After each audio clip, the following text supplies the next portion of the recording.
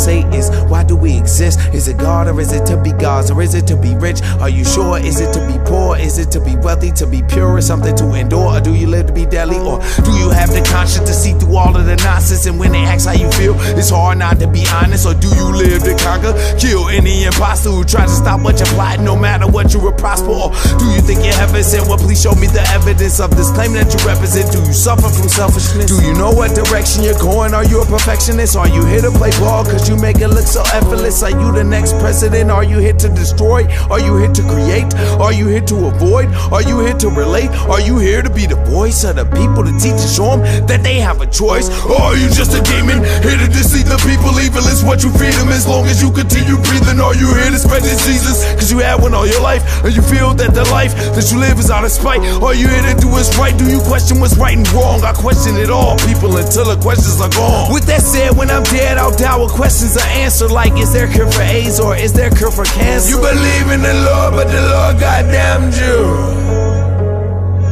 cause it brought you in a world that doesn't understand you. They commend you.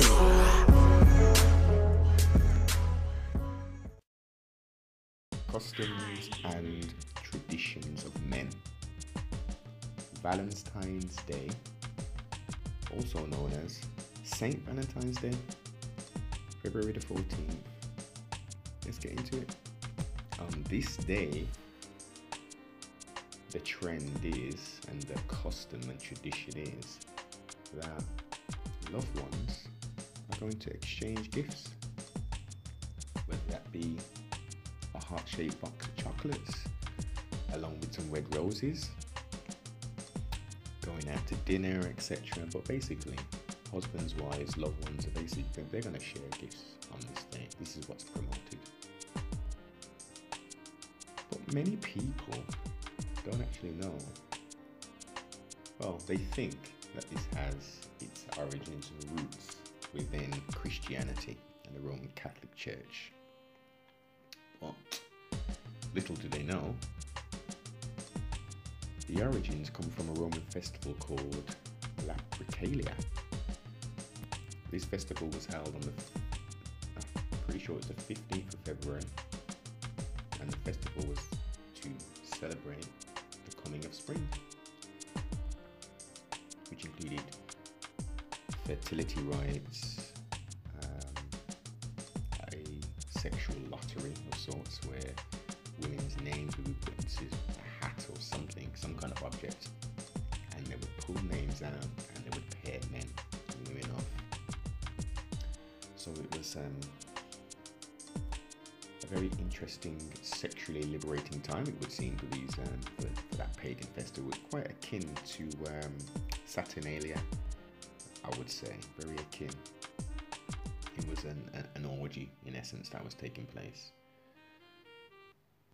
Now, at this time, the head of the priesthood, I guess you'd call it, were called the Luperci, and they would basically, they had like some kind of altar, and they would have a goat and a dog, and they would sacrifice these animals. They would cut pieces off. The knife that they used to sacrifice the animals with, they would then put the blood onto their foreheads. One of them would then run around the place with these cut off pieces of flesh from these animals and begin to hit women with them, basically. And some women would actually line up so they can get hit. It was believed that a blow from these, I think it was two men that would do it, specifically two men was the ritual. A blow from one of these two men would render the woman more fertile. So this is a fertility rites festival kind of thing going on here. And this was going on up until the late 4th century to the early 5th century, where obviously the Roman Catholic Church was gaining much power then. And under Pope Gellius, I believe, he then reappropriated the thing, changed it up, put a little bit of whatever on it, And we've got what we know today as Saint Valentine's Day. And this festival was also connected to the ancient Italian god Faunus, which again is identified and has connections with the Grecian god Pan. Now, there is a connection with all of these deities for this particular festival. It's all fertility rites. We shall introduce another deity into this pantheon, and that will be the ancient Italian goddess associated with cultivation of fields, gardens, etc. And then within the Grecian ideology was associated with Aphrodite, the goddess of love, and that would be Venus, the goddess Venus. Now, Venus bore two children, Cupid and Eros. We're not going to really look and concentrate on Eros. We're going to look at Cupid. Now, we've got that mental image in our mind now, that little boy with the little bow and arrow, the curly little hair possibly. He was a deity which was alleged to be able to have the power to shoot golden arrows through gods and mortals, and they would then fall in love. So then we connect the arrow and the heart to Valentine's Day, which, you know, the secular pagan festival, which is celebrated throughout the world today. Then we've got a rose, which is connected to that as well. And the rose is symbolized by Venus, the mother of Cupid. So let's take a moment to reflect. Don't just listen to what I've said and stated. Study to show thyself approved, and look into more detail, because there is a lot more detail I could have went into reference these other pantheons of gods which are associated to either romance, fertility, you know, but in its modern form, we are just quote unquote celebrating, you know, this martyred saint that was marrying couples in the Roman era, pre-Christianity becoming the dominant force. And as a result of him doing that, he was identified with his, what did he have? He had a ring with a Cupid on it. And as a result of his deeds, he was, I guess, hung, drawn, and quartered. I guess the kind of thing they were doing. They beheaded him. Ultimately, he was tortured and killed. By the 5th century, he was, you know, given martyr status and given sainthood, in essence. The reappropriation of all of these various festivals, pagan festivals, was brought under the 14th of February.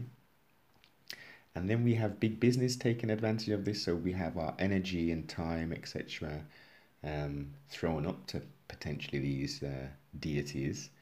And then we've got big business taking advantage of this. So for florists, this is the busiest time of their commercial year. We've got hotels, we've got the supermarkets, and they're cashing in because they're trying to sell their Valentine's offers. And you've got the greeting cards, which again loosely come from the letters relating to Saint Valentine, who was marrying these Romans. So it's a lot. And if you indeed love your wife, your partner, I think people use that phrase these days, you know, you shouldn't need someone else or a tradition of man, a custom to dictate when you should outwardly show your affections. That should be done on a daily basis. There should be no question, should there not be? So, you know, trustfully everyone's going to have a wonderful day, and keep on studying. Show thyself approved. Shalom, balance, and righteousness.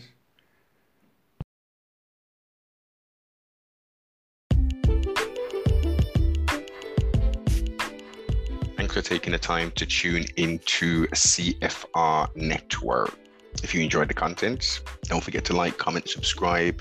And if you ain't already, most definitely share. If you'd like to go that step further and to support the broadcast, go over to sbmentality.com and go get yourself some merch. And also go check out my sponsor over at Instagram, Supreme of the UK. Thank you for your continued support.